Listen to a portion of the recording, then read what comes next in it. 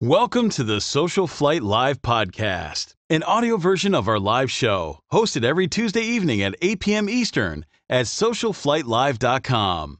Social Flight is brought to you by Aspen Avionics, Avidyne, Bose Aviation, Continental Aerospace Technologies, Lightspeed Aviation, Massimo Mighty Sat, Tempest Aero Group, and Whip Air.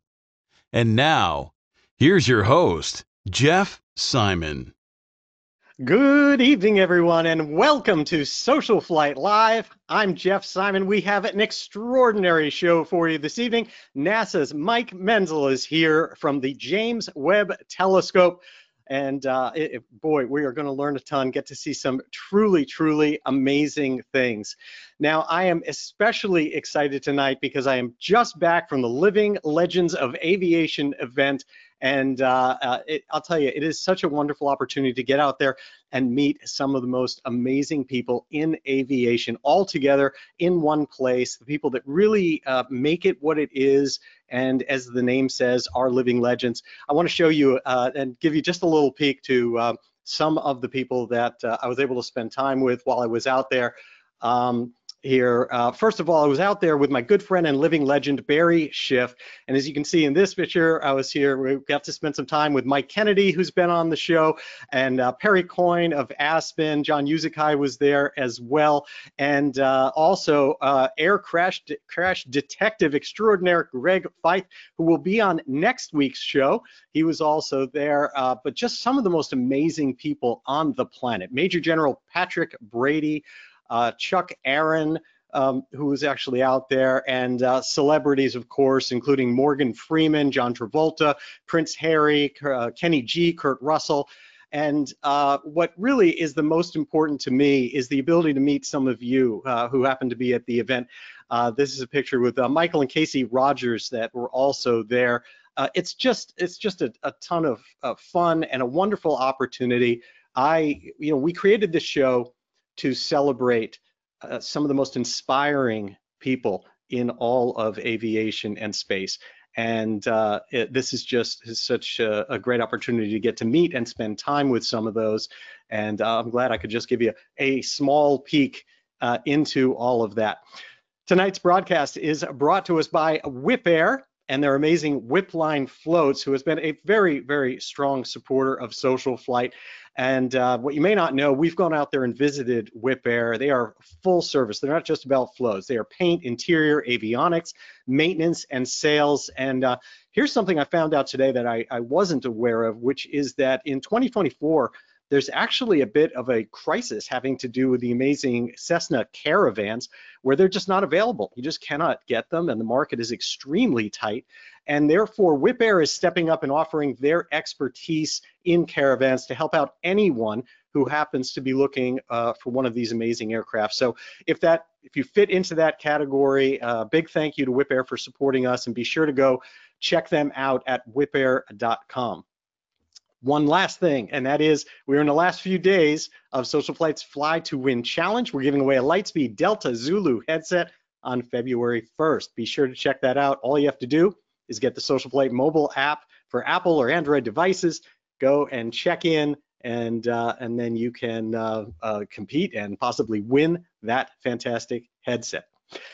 Now, on to tonight's guest. Our recent Social Flight Live shows have progressed from the surface of the Earth into the air, into space, and now to the farthest reaches of the known universe.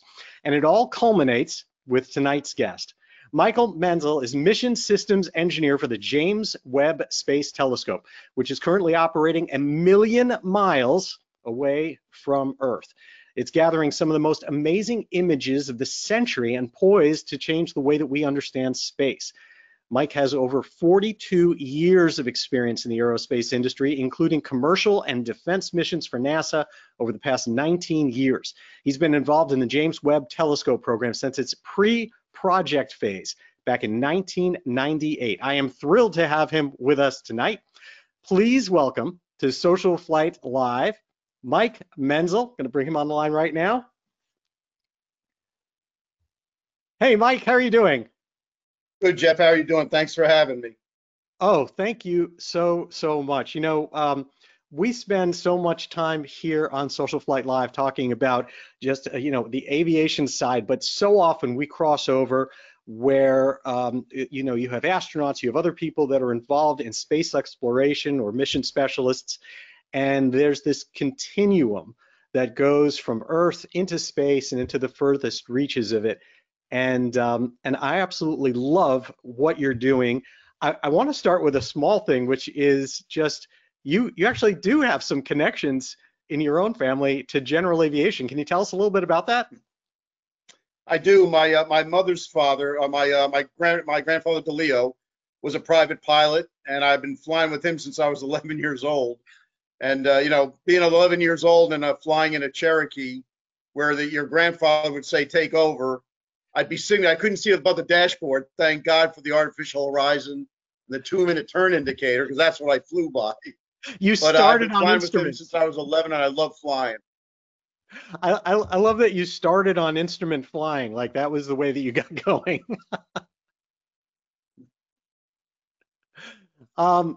So let's talk for a minute about the mission of it. I think that there's, without understanding and putting in perspective what it is that we're doing with the James Webb Telescope, I want to bring up an image here that to help illustrate and have you explain what does it mean? Because when I think about telescopes, I think about distance, but that's not necessarily obviously the way that we're looking at this. No, telescopes, as your eye, they're time machines. They see back in time. You're seeing the universe not as it is, but as it was. And the farther you look back in space, the farther back in time. For instance, if you go out tonight and you look at the moon, you're seeing it not as it is, but as it was, a second in the past, because it takes light a second to travel to you. If you look at the sun, you're seeing it as it was 8 minutes in the past. And if you go out tonight and then see the stars, the ones you can see with your naked eye, are somewhere between 4 and 2,000 light years away. Now, that means that some of these stars you're seeing as they were when the Roman Empire ruled the Western world. Galaxies are millions of light years away. So when we started the James Webb Project, astronomers wanted the ultimate time machine. They wanted to say or see what's the first objects that turned on in the universe. What's the farthest things there are to see? And they nicknamed them the first light, the first stars and galaxies that turned on after the start of our universe, which is called the Big Bang, which happened about 13.8 billion years ago. So that's what James Webb was built to do, to see the farthest objects there are to see. Wow. So I guess the flip side of looking at that means that when we look up, when we see things that are in this, at least certainly in the furthest reaches, we actually don't know what's happening right now. That's correct. In fact, some of the stars that you see have long since died. In our present universe, they're not even there. So yeah, you're looking at things that existed 13 billion years in the past. And to put that in perspective, the Earth is about 4.5 billion years old. So the very material that makes up the Earth wasn't even there at the time. So I certainly thought I had a grasp on some of this, but some of the points that you're making right now are a little bit mind-blowing. When you look at the age of the Earth and the distance that you're seeing out there, that means that when you're looking even for planets, there may be planets that weren't that exist now, but we can't tell because we're seeing stuff from before they were possibly formed. That's true in the early universe, but when we look for other planets, we're looking around stars that are much, much closer to our sun. We're looking for planets around stars that, instead of being billions of light years away, are more like 30, 40, 50 light years away. Got it. So that, so in cosmic time, 50 years in the past is really just a drop in the bucket, right? Right. You'd have to be looking much, much, much further out if you're talking about stuff like that then. Right. So give me an idea, looking at this image that's up right now, what type of a leap the James Webb Telescope has made compared to things that we have had in the past, such as ground-based telescopes, and the best ones, and then Hubble. Well, Hubble, which kind of held the record for a while, saw an object that astronomers were arguing is maybe about 13 billion years in the past, maybe around that ilk. And we think that stars were probably born, about 500 million years earlier. So Hubble cannot see that far in the past because it sees in the light that you and I see, which is visible. And light from the very, very distant universe, the things that came right after the Big Bang, that light, although it starts out its journey as blue light, by the time it gets to us, it's probably infrared light. So Hubble can't see that. And the reason for that is blue light, as it starts its journey, if you think of light as a wave, that wave, as it goes through a universe that has been expanding for 13 billion years, gets stretched out and pulled out so that almost like pulling a slinky. By the time it gets to us, that short wavelength light is expanded into very long wavelength light, which is not light that we see, it's light that we feel as heat, infrared light. Wow, so it actually Hubble really doesn't see that well in the infrared, and that's why we needed James Webb to see that far back in time. Got it. That makes sense. That's truly fascinating. So take me back a little bit to some of the earlier days when you obviously, as we mentioned, started with that on this project in its pre phase to say in 1998. Tell me a little bit about what got the momentum behind it and how its mission of what we were trying to accomplish coalesced. Well, astronomers wanted a telescope like James Webb almost 5 years after Hubble was up there. Hubble was up there in 1990. By 1995, astronomers were starting to get together. One of them, a Nobel laureate by the name of John Mather, was called into headquarters, and the head of astrophysics at the time said, hey, what's the next telescope going to look like? So that they talked to they convened some experts in astronomy, which they do every 10 years, by the way. They called it decadal survey, and they all agreed, hey, that next telescope, we want to be the ultimate time machine, and we want it to be infrared, and we'd like it to be, at the time they said, bigger than 4 meters in diameter. Then all of a sudden they said, well, let's make it 8 meters. And as reality set in and cost set in and things like that, we converged on a 6-meter telescope. And is that all based on the engineering that's involved in trying to make something bigger and bigger, and what the risks are or costs are to getting that out there? All of the above. All of the above. I mean, you realize when we all converged, people wanted an 8-meter. And even when we converged on a 6-meter, you're talking about a telescope that's bigger in diameter than the rocket that's going to launch it. Now, that's an engineering nightmare because that means you're going to fold it up and unfold it in space. So I tell people, we build a perfectly great telescope and we prove it works. We align it. It's a work of art. Then what do? We bust it up, fold it up, package it like a transformer in a rocket, and then we have to unfold it in space. 50 of the most, god-awful deployments ever conceived.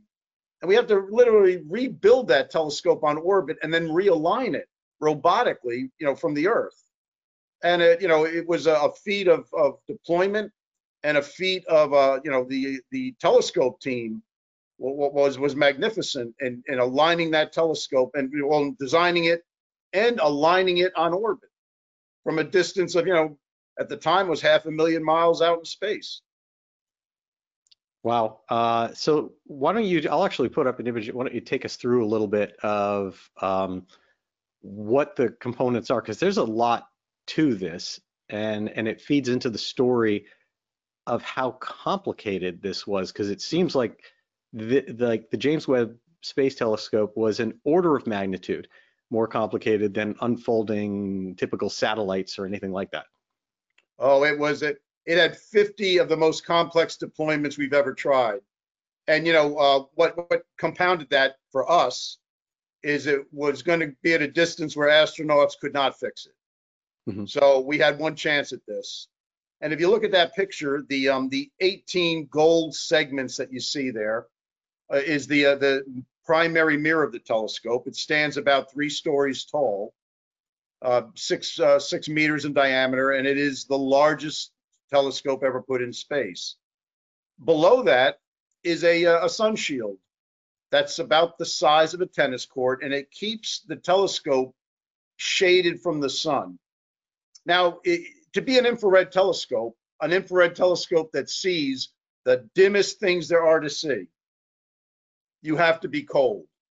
The reason for that is, if we turned out the lights and I put an infrared camera on you, you're glowing in the dark. You're emitting a lot of light because you're 300 degrees, your room temperature, 300 degrees Kelvin.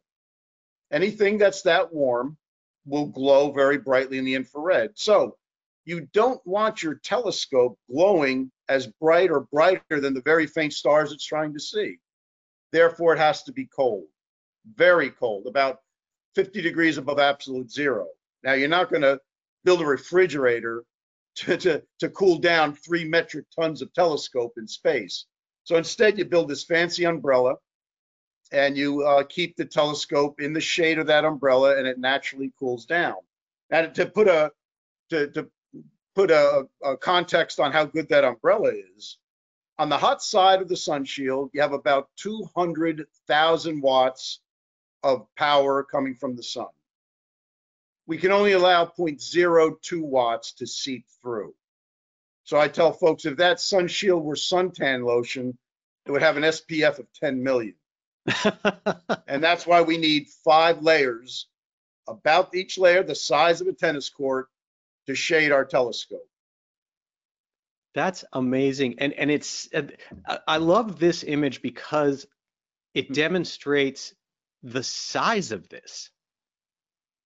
And going along with that is the complexity of how to make something like this happen. So tell me a little bit about that, the steps of deployment, like what was involved, between turning this thing from a ball that could fit inside a spacecraft to the massive object and the tool that we have out in space, 1,000,000 miles away from us right now.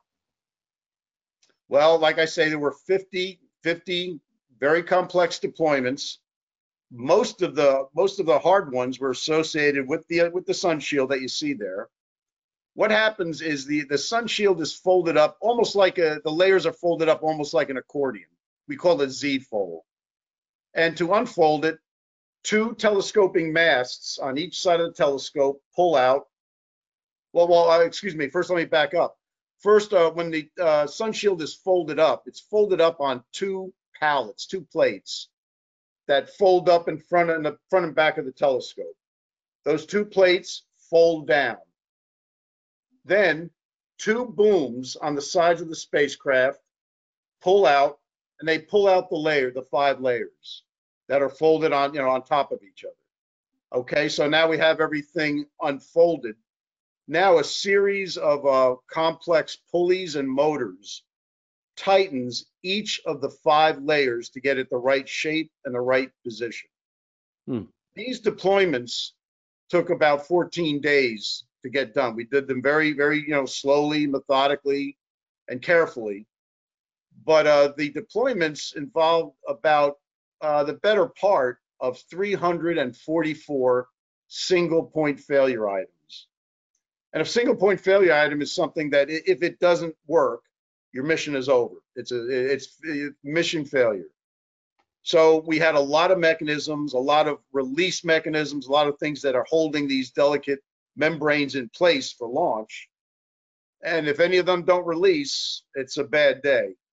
Well, all 344 of them worked, and we got them all deployed, and it was a magic moment for a lot of us when that last latched into place. It really is amazing that you could pull that off with that level of complexity. But that's in itself still just the 5-layer sun shield. Now, in addition to that, or and it could have been before, but tell me about the mirror. The mirrors, the deployment of the telescope was still risky, but most of us knew it was a little less risky than the sun shield. The reason for that is the sun shield involves things that are floppity, they can snag. We call them, undeterministic things. The telescope, however, involved rigid structure that would deploy out on hinges and lock into place. So it was rigid structure. That was great. That made things a little easier. But after deploying, the wings of the telescope and the secondary mirror that kind of folds down and locks on a tripod have to deploy with some pretty good precision so that we're within what we call the capture range of our focus mechanisms, the things we use to align the telescopes. And as it turned out, when we unfolded the telescope, let the secondary mirror tripod fold down and the two wings fold out, everything latched into place just the way we wanted it to. And it took about a month or two. It took about a month or two for the telescope to cool down. And after it cooled down, another month to align the telescope with those 18 individual hexagonal segments that you see that all have to be lined up to act as one big mirror. And I remember during the alignment process, our lead telescope engineer, Lee Feinberg, I was sweating the big deployment. So everything deployed right now. It's Lee's turn. So Lee's sweating the telescope alignment. And when he saw the first images, he kind of whispered to me, he goes, "Mike, this damn thing's going to work." It was beautiful. The first images that we saw, we thought would be much worse, and they were pretty good. And over the next 30 days, Lee and his team focused that telescope, and we had beautiful images. Wow. Well, it all started. I should have gone back with the launch. What was involved in that, or how that could have gone wrong to begin with? Tell me a little bit about the launch. Well, what could go wrong with a launch? I mean, I think one reporter asked me, "Do you like launches?" And I kind of snickered and said, "Yeah, I like them when they're done. I love them when they're all done."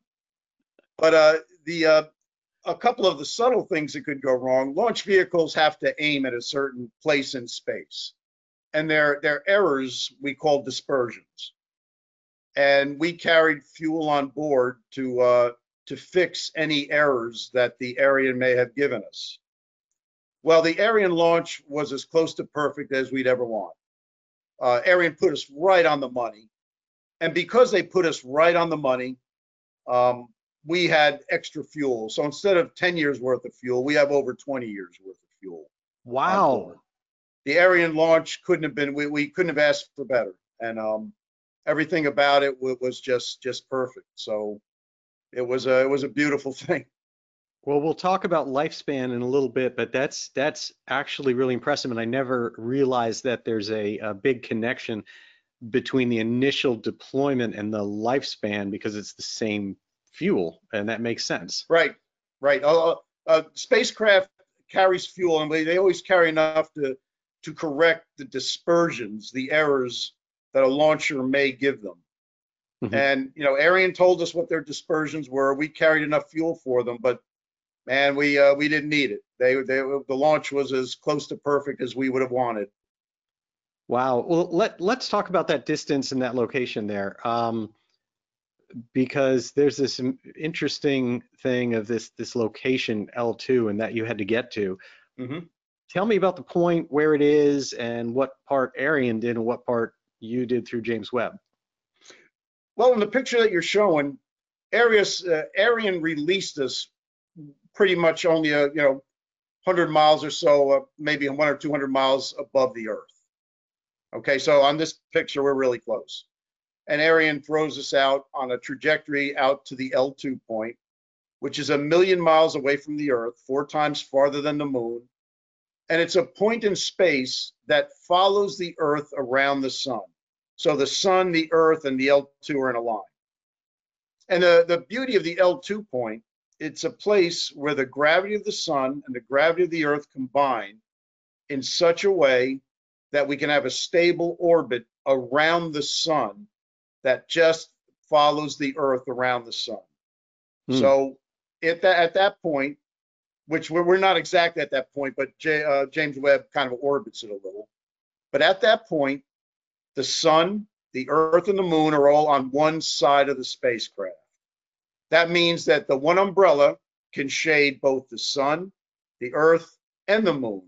So all the three brightest things, the things that could dump the most heat into us, Hmm. are on the one side of the umbrella. One umbrella shades all three. Wow. That's it. That seems like a point. That seems to be a pretty special point, and an area that perhaps will be exploited for other things in the future. Is that kind of like an island out there, a location where you expect to see a lot of things happening? Well, a lot of future missions are going to go to the L2 point. I tell folks it's our version of going out to the country to see the stars. It's a perfect point for space observatories, and the Roman Space Telescope that'll launch in 2026 is going there, and the telescope that we're building, that some of us are hoping to build or start building for a launch in maybe 20, 30 years, will also be going there. So astronomers are going to be using that L2 point quite a lot. That's pretty wild. Now, tell me what. Obviously, when you look at the sun shield and you think about what it function as, it still seems like it's a fairly fragile structure. Are there things that we have to worry about, that you have to worry about, that happening or to it, even though it's all deployed, or are you in a fairly safe place? Well, as space goes, we're in a fairly safe place. As space goes, now we have a big mirror out there, and we have a sun shield that consists of 5 layers, each one either 1 or 2 mils thick. Micrometeoroids are hitting us all the time. We calculated that we'd be hit maybe twice a month on the mirror, about the same amount on the sun shield. And when it comes to the mirror, we can actually see the little, the little imperfections caused by micrometeoroids, and they're occurring the way we thought they would. And the mirror is doing fine. It's actually working twice as good, even after being up there for 2 years. But we are seeing micrometeoroids, and eventually, micrometeoroids are putting little holes in the sun shield. But the way we calculated it, we don't think that a micrometeoroid will put a bullet hole through all 5 layers, all in the same path. We Hmm. think that once it hits the outer part of the sun shield, you'll get a little mini explosion, and the debris might, get to the next layer and maybe cause some smaller holes, and that might be the end of it. So slowly but surely, the mirror is experiencing some slight degradation because of micrometeoroids, and so is the sun shield. And also the radiation environment will start changing the material, the properties of some of your materials, in particular, the blankets, the thermal blankets that you use Hmm. to control the heat of the observatory. And the layers of the sun shield are themselves thermal blankets. Yeah. So, as the radiation environment of space changes them, we're starting to see some slight degradation, but nothing that we didn't expect. Right. Right. That makes sense. Well, I mean, the big story, of course, throughout James Webb and all these steps was what an incredible success it was that all those steps went as planned. But you're on the front lines and you are on the inside. Was it really that good, or are there some other things that maybe were a little bit nail biters, or some other problems along the way? There was, there was one day, actually, I'll take back 2 days, but one day in particular, December 31st, 2021, where we experienced our first real anomaly during the deployment. And that got everyone's attention. What happened is we had to release 107 release mechanisms. Some of them released roll-up covers that were designed to unroll and get out of the way so we could pull out the sun shield membranes. So when we fired the last release mechanisms for the roll-up covers, we didn't get telemetry that said that the covers rolled up the way they should.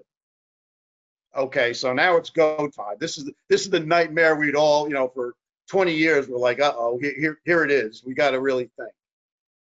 And the team, the operations team kept their cool. The ops team was fantastic. It was led by, a guy named Wallace Jackson. Him and his team just did a phenomenal job. Oh, and Carl Starr, the mission operations manager. Everyone kept their cool. And what it turned out is we weren't sure whether the roll-up covers fell into place. But thank God, one of our thermal engineers, our lead thermal engineer, Perry Nolenberg, pointed out that, hey, one of the temperature sensors up at the top of the observatory went from hot to cold instantly. We started tracing it back, and he says, hey, the only way that could have been shadowed at that instant is if the roll-up covers went to exactly where they were supposed to. So within about an hour or so after our anomaly, and we're all, the adrenaline's going nuts, we all settled down and go, oh, it's a faulty sensor reading. Got it. So, and then during the course of December 31st, we started noticing our batteries were discharging a little.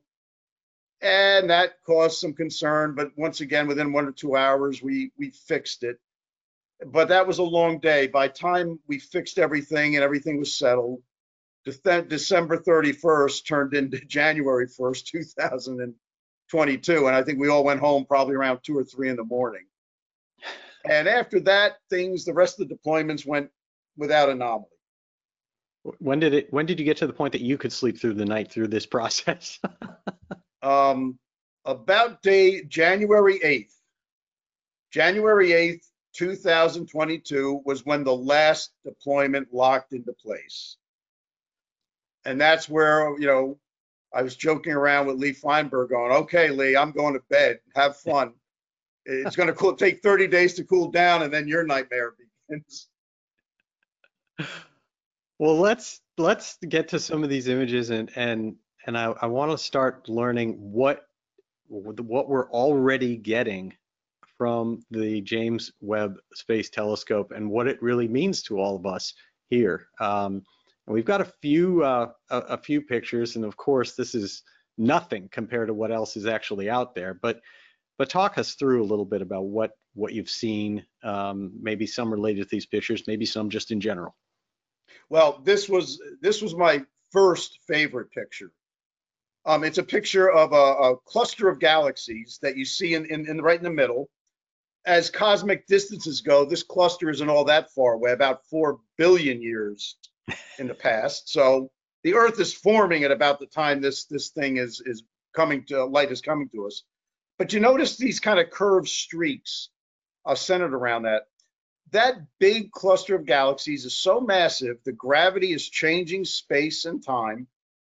And the light that's coming through that bent space from galaxies much, much farther away is getting distorted in those arcs that you see.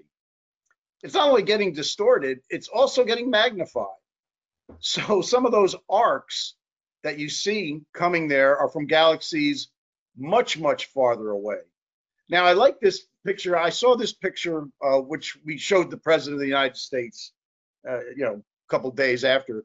I got a sneak preview of this picture about 2 days before that. And I was standing with one of the project scientists, Eric Smith, and we all loved it. But when I turned to Eric, I said, what's the dimmest thing in that? Said another way, I said, what's the limiting magnitude, the dimmest thing in that? When he told me, I asked him, how long did it take?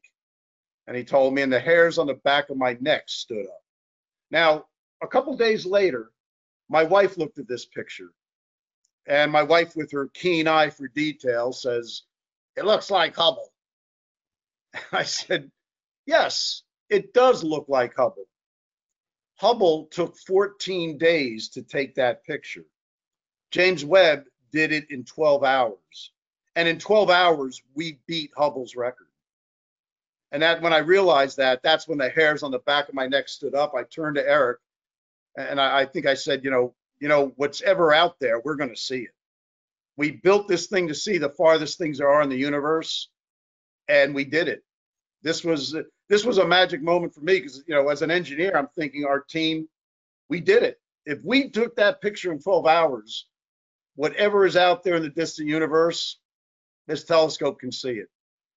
So this was one of my favorites. That's a really, really important concept that lands very powerfully with me, and that is this idea we think of things in infinite terms, infinite universe, at least to a layman like myself.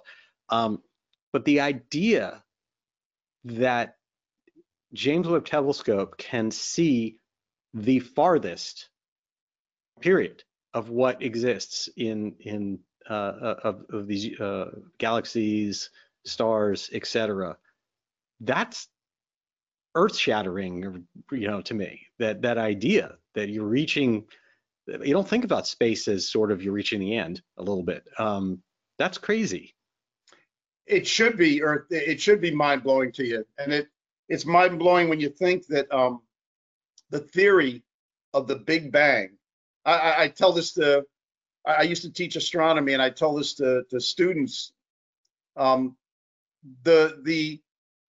The concept that the universe had a start means that it's finite. At least it's finite in time.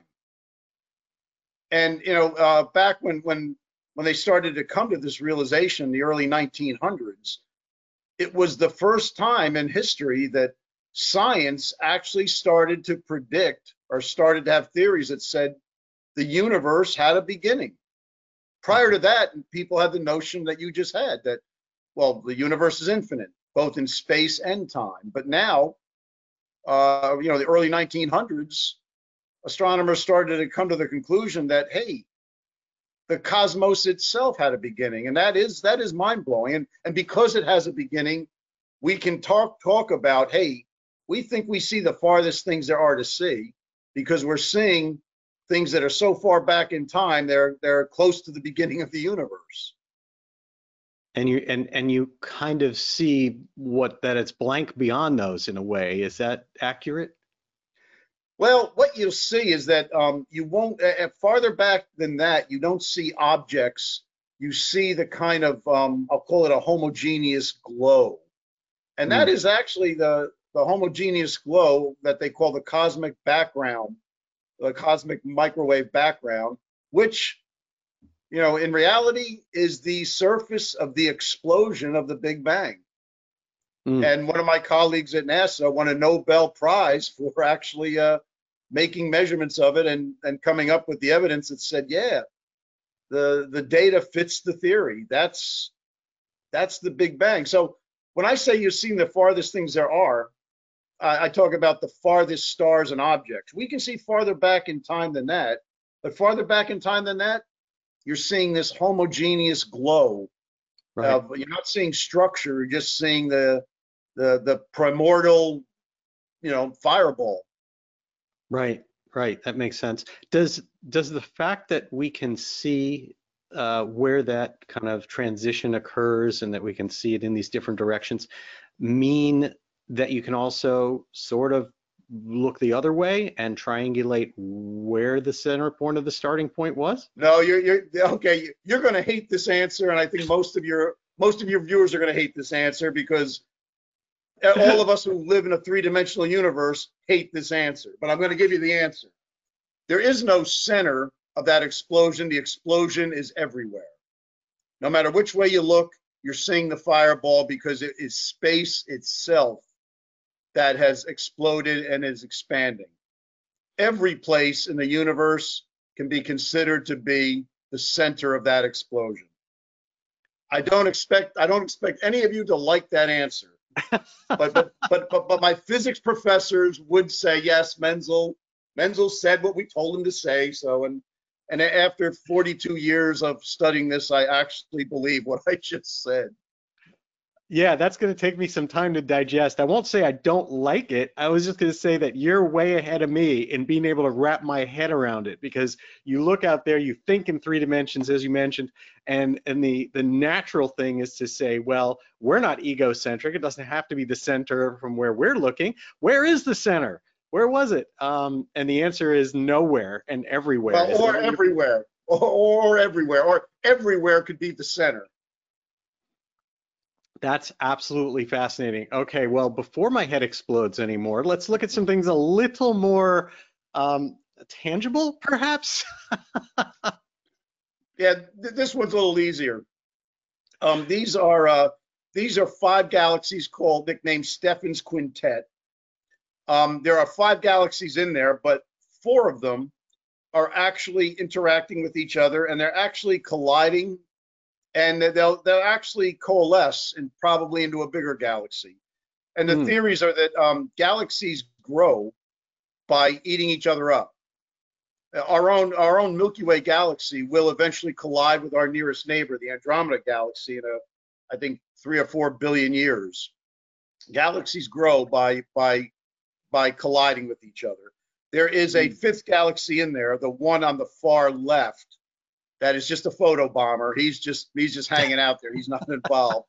But the other galaxies are actually colliding with each other, coalescing, and when they do, the material in the galaxies actually gets kind of squished, which makes stars. You can see some spirals in there that in the reddish color, and Yeah. those are areas of what astronomers call starbursts.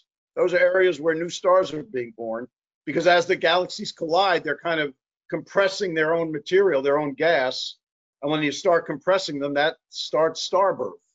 Is that like when we hear the term sometimes of like a nursery or something like that in space forming stars?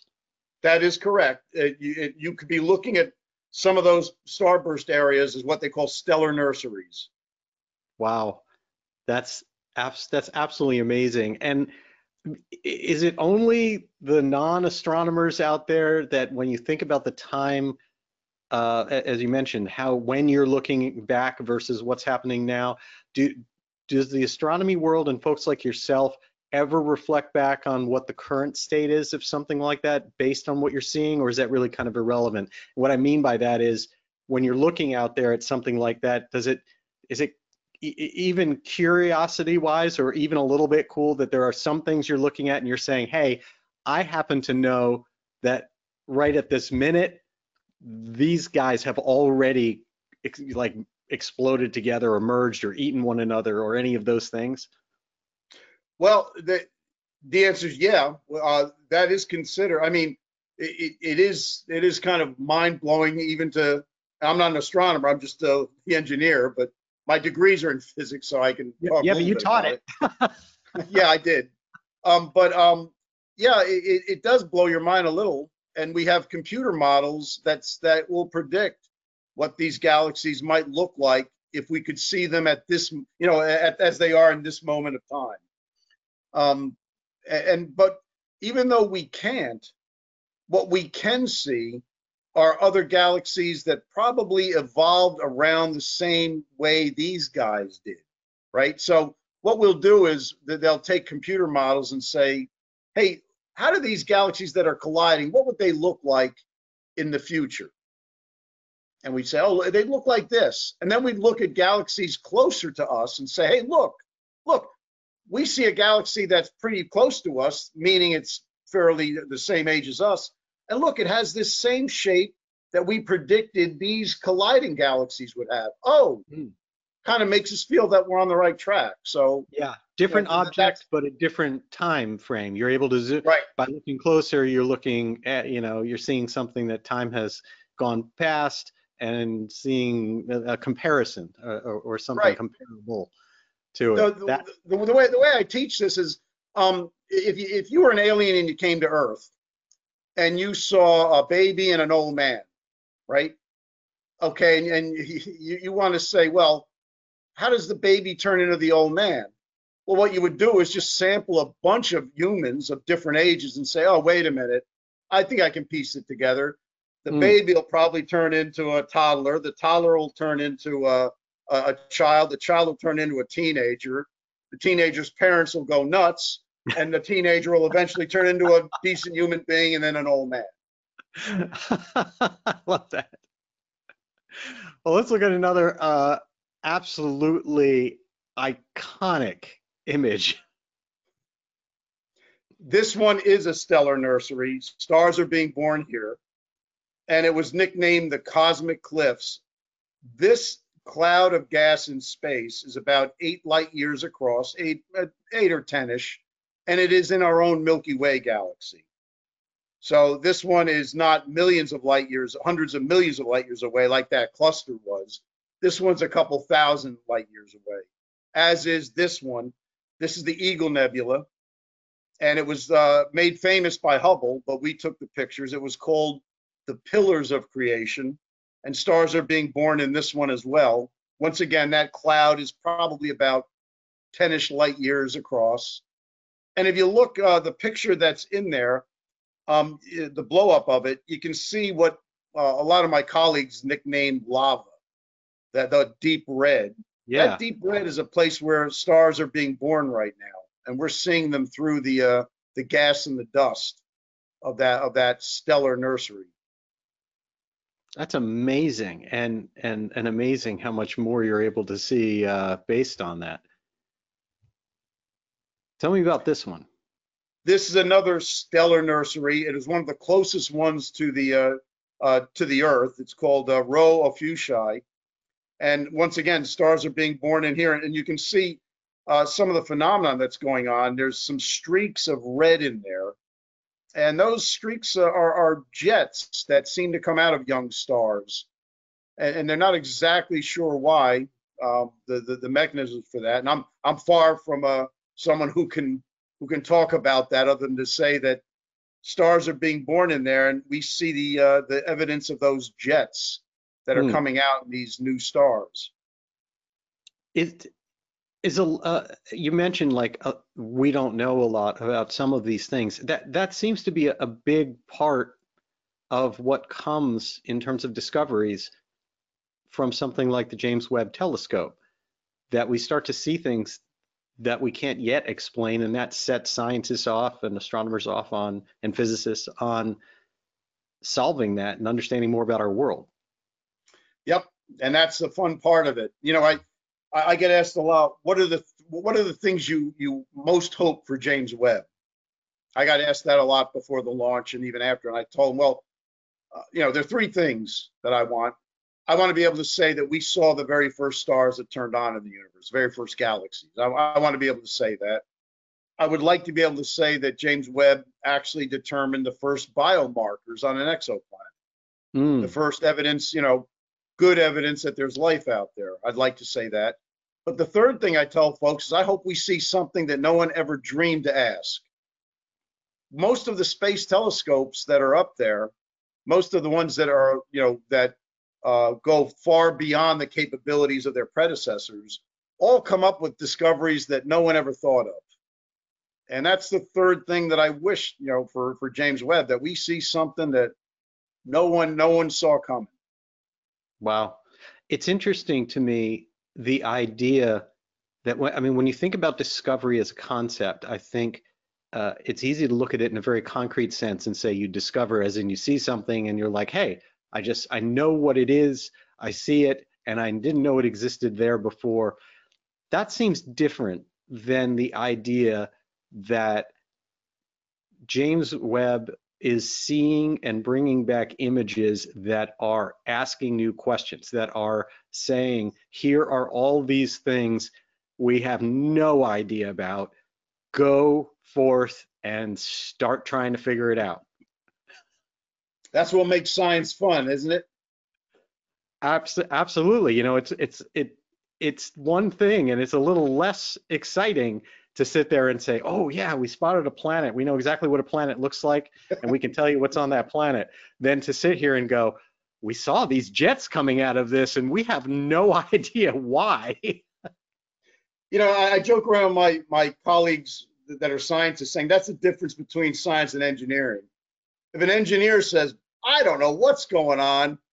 That ain't a fun day. But if scientists say it, it's cool. Exactly. That definitely makes sense. Here, as we get a little closer to Earth, of course, this is very cool stuff. This, I told you that first photo, the first image was one of my favorites. This is my other favorite. Um, the shortly after this came out, well, I tell two stories. First, when I was 11 years old, I got my first telescope. I brought it out at night. My parents let me take it out at 3 in the morning in Elizabeth, New Jersey. Now, I don't know if you know what walks around the streets on Elizabeth, New Jersey, but I assure you it's not the stuff of Norman Rockwell paintings. So I'm out there with my telescope. I'm 11 years old. Some hoods come by. They must be 19, 20. And they started yelling, "Hey, Galileo, what are you looking at?" I invited them in the backyard. Saturn was out, and I showed them Saturn. And they stayed with me for an hour. Now, if my mother looked out the window and saw me surrounded by about 5 or 6 19-year-olds, she would have had an aneurysm. But they were overwhelmed by what they were seeing. Saturn through a telescope is incredible. Now, when we saw this picture, which is Neptune, which has pathetically small rings, right, in the visible. I saw the picture and I walked out of my office. I'm yelling down the hall to some of my friends. Paul Geithner, the deputy project manager on I'm like, Paul, you got to get in here. Look at this. Oh my God, look at what we're seeing. Oh, this is so neat. And while I'm yelling it, having a fit, all of a sudden I'm having deja vu, and I realized it's the same thing my hoodlum friends were saying 50 years ago in my backyard at Saturn. The sense of awe that you get when you see something like this for the first time, it can overwhelm you. I mean, and so when I saw the Neptune here, I had a very visceral reaction. I started calling my friends saying, "Look at this. That's Neptune. It's not Saturn, it's Neptune." And, it just harkened back to this incident that happened 50 odd years ago in my backyard with a bunch of, I don't know what the hell they were doing, but believe me, they were up to no good. Until you handed them put them in front of a telescope. I love that. And they stayed, believe me, they did not want to leave. They had a ball. Wow. Well, here's another picture you're not going to see in your backyard. Uranus. And this one was kind of neat because my bachelor's thesis advisor at MIT was the astronomer that discovered the rings around Uranus. His name was Jim Elliott.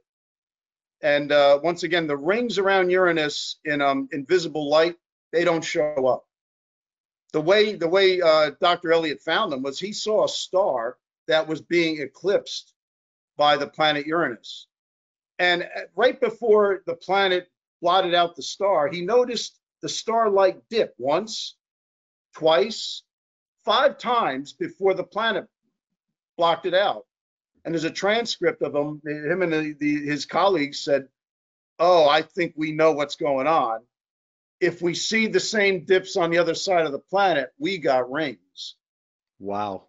And that was, I think, Jim might have discovered that in 77, something around that time. So we knew, once again, we knew Uranus had rings, but you can't see them in the visible, but look at them there. They're, God, they're beautiful. That is amazing. And the others are moons of it?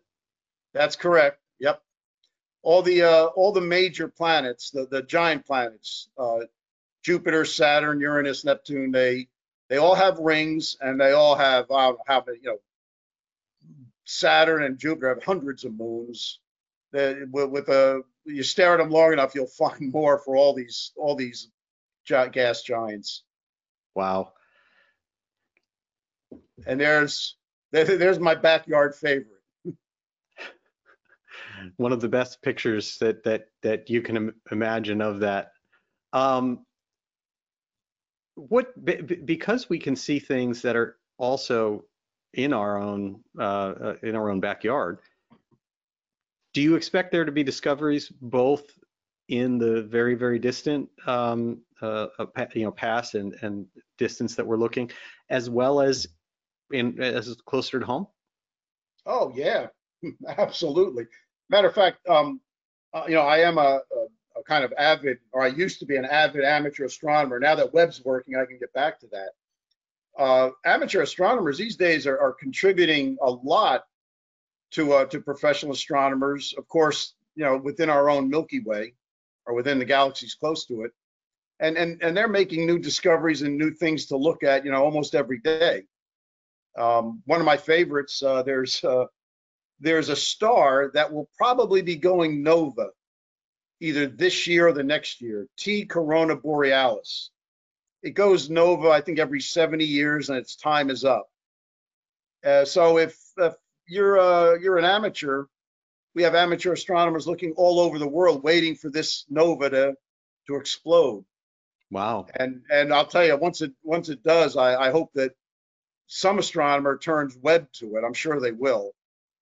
But there's a lot in our own cosmic backyard that amateurs can contribute to in their own backyard.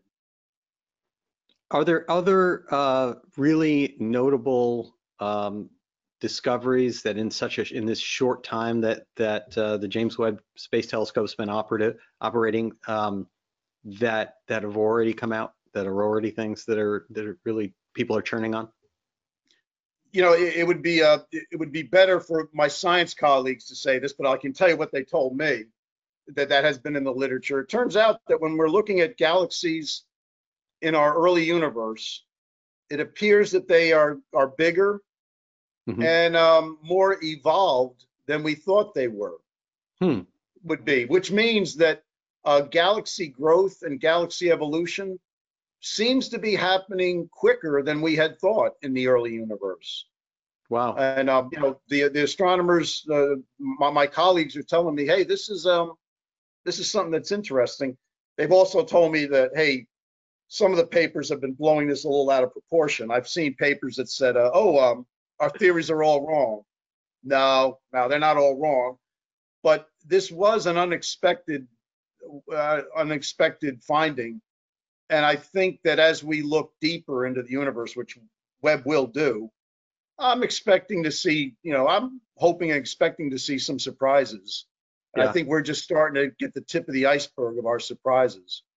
Wow. And the good news is, of course, that we have, as you mentioned in the beginning, a longer horizon to expect to continue to have the benefits of it. As I understand it, it was sort of kind of designed and guaranteed for 5 years, but fuel for 10, and now, due to circumstances, fuel for 20? Well, fuel for 20, but I want to keep expectations reasonable. That means that what an engineer like me means by that is, well, it won't be fuel that will limit our life. Right. There's plenty of other things in outer space that can limit your life. And that's true. But there's no reason to believe right now that we're not going to make 10 years and beyond. Right. But the way reality works out there is, hey, eventually stuff starts failing on its own. And if you ask me, the way it will most likely go is we have 4 science instruments that are working.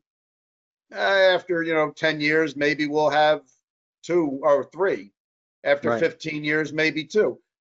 All signs right now, go toward, hey, it will be a graceful degradation that will happen well after its engineered life. So, but I told you the other day, I don't like quoting serious movies, but I did like a quote from the movie The Martian. Space does not cooperate, and I think that's true. Yes, definitely. Well, I guess the last thing is what's next? Not just James Webb, but beyond that, where do we start looking for things like, I believe you may have mentioned habitable worlds, things like that? Yeah. Well, first, the Roman Space Telescope, which is about the size of the Hubble Space Telescope, but will have a much, much broader field of view.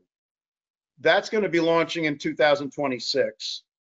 So that will be one of our next great observatories. And then my colleagues and I are starting to do what I call cartoon engineering, just to chart out some things and do some map out some trade studies to do the next telescope, which will be a telescope whose primary mission, one of its primary missions, will be to find habitable worlds around other stars, Earth-like planets around other stars. And we're hoping that it will not only do that, but it will serve as a general astrophysical observatory to go beyond what Hubble's doing and what James Webb's doing. It will probably be a visible telescope, visible and ultraviolet, working in the same wave bands, the same light as Hubble. But you're talking to one engineer who wants to make it bigger than James Webb. Yes, and you have been there since James Webb was a sketch on a piece of paper. So you've been through that process before, and so my money is that the ideas that you guys are throwing around right now will be in space at some point in the future that we'll get to see. I hope that I'll get to see it. I doubt that I'm going to be the mission systems engineer who finishes this one, but I can see that there's a number of men and women who are chomping at the bit to do it, and I know they're capable. And I look forward to instead of being in a mission control center, watching my TV on the next launch and wishing them the best. And especially when you talk about this L2 point a million miles away that has so many benefits to being there, it sounds like the future for that area also. We talk about manned or robotic missions being on the moon, on Mars. Mm-hmm. It sounds like this might be a point in space that we start to see a little community around. Do you see that? Well, yes, beyond a shadow of a doubt. But and people get a little bit of a misinterpretation of this. The orbit around the L2 point is awful big. I've actually had to talk to some reporters that were wondering whether it could get crowded, and I assured them, no, there is no there's no chance of us getting in collisions and getting crowded. And I can prove that because any engineer that tells you that, oh, I think these will collide, ask that same engineer, well, if I gave you the requirement to make a collision, you tell me it was impossible. and they do. So yeah, there's a community of it, but I wouldn't worry about air traffic control out there. Perfect. Well, Mike, I just want to say thank you so much for taking your time to join us this evening here on Social Flight Live. It is fascinating to me. It's a bit of a departure for us to be able to go from the terrestrial aviation out into space and beyond. And it's just fascinating things that you're doing. And I am grateful for the work of you and your colleagues at NASA and everything that they're doing to further aerospace and exploration. This is truly some fantastic stuff. Well, the taxpayers paid for it, so congratulations to us all, and thank you for having me. Absolutely. Well, have a wonderful evening, Mike. Thank you. You too. Thanks. Good night. And thanks to all of you for taking time out of your evening to join us here on Social Flight Live.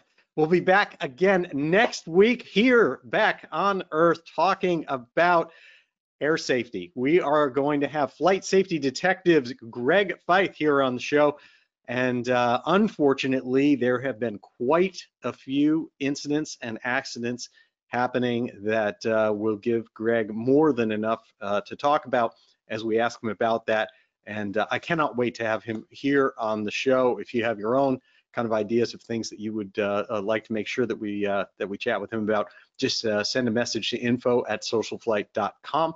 And we'll try to include that as much as that we can. Then we're off for a week and back on Tuesday, February 13th with Kurt Robinson, CEO of Robinson Helicopter, arguably the most prolific aircraft helicopter company going, and their story is truly fantastic and one of a family-owned business. So cannot wait for that to happen. And again, thank you all for all that you do to support general aviation and for tuning in here on Social Flight Live. And I wish you all blue skies.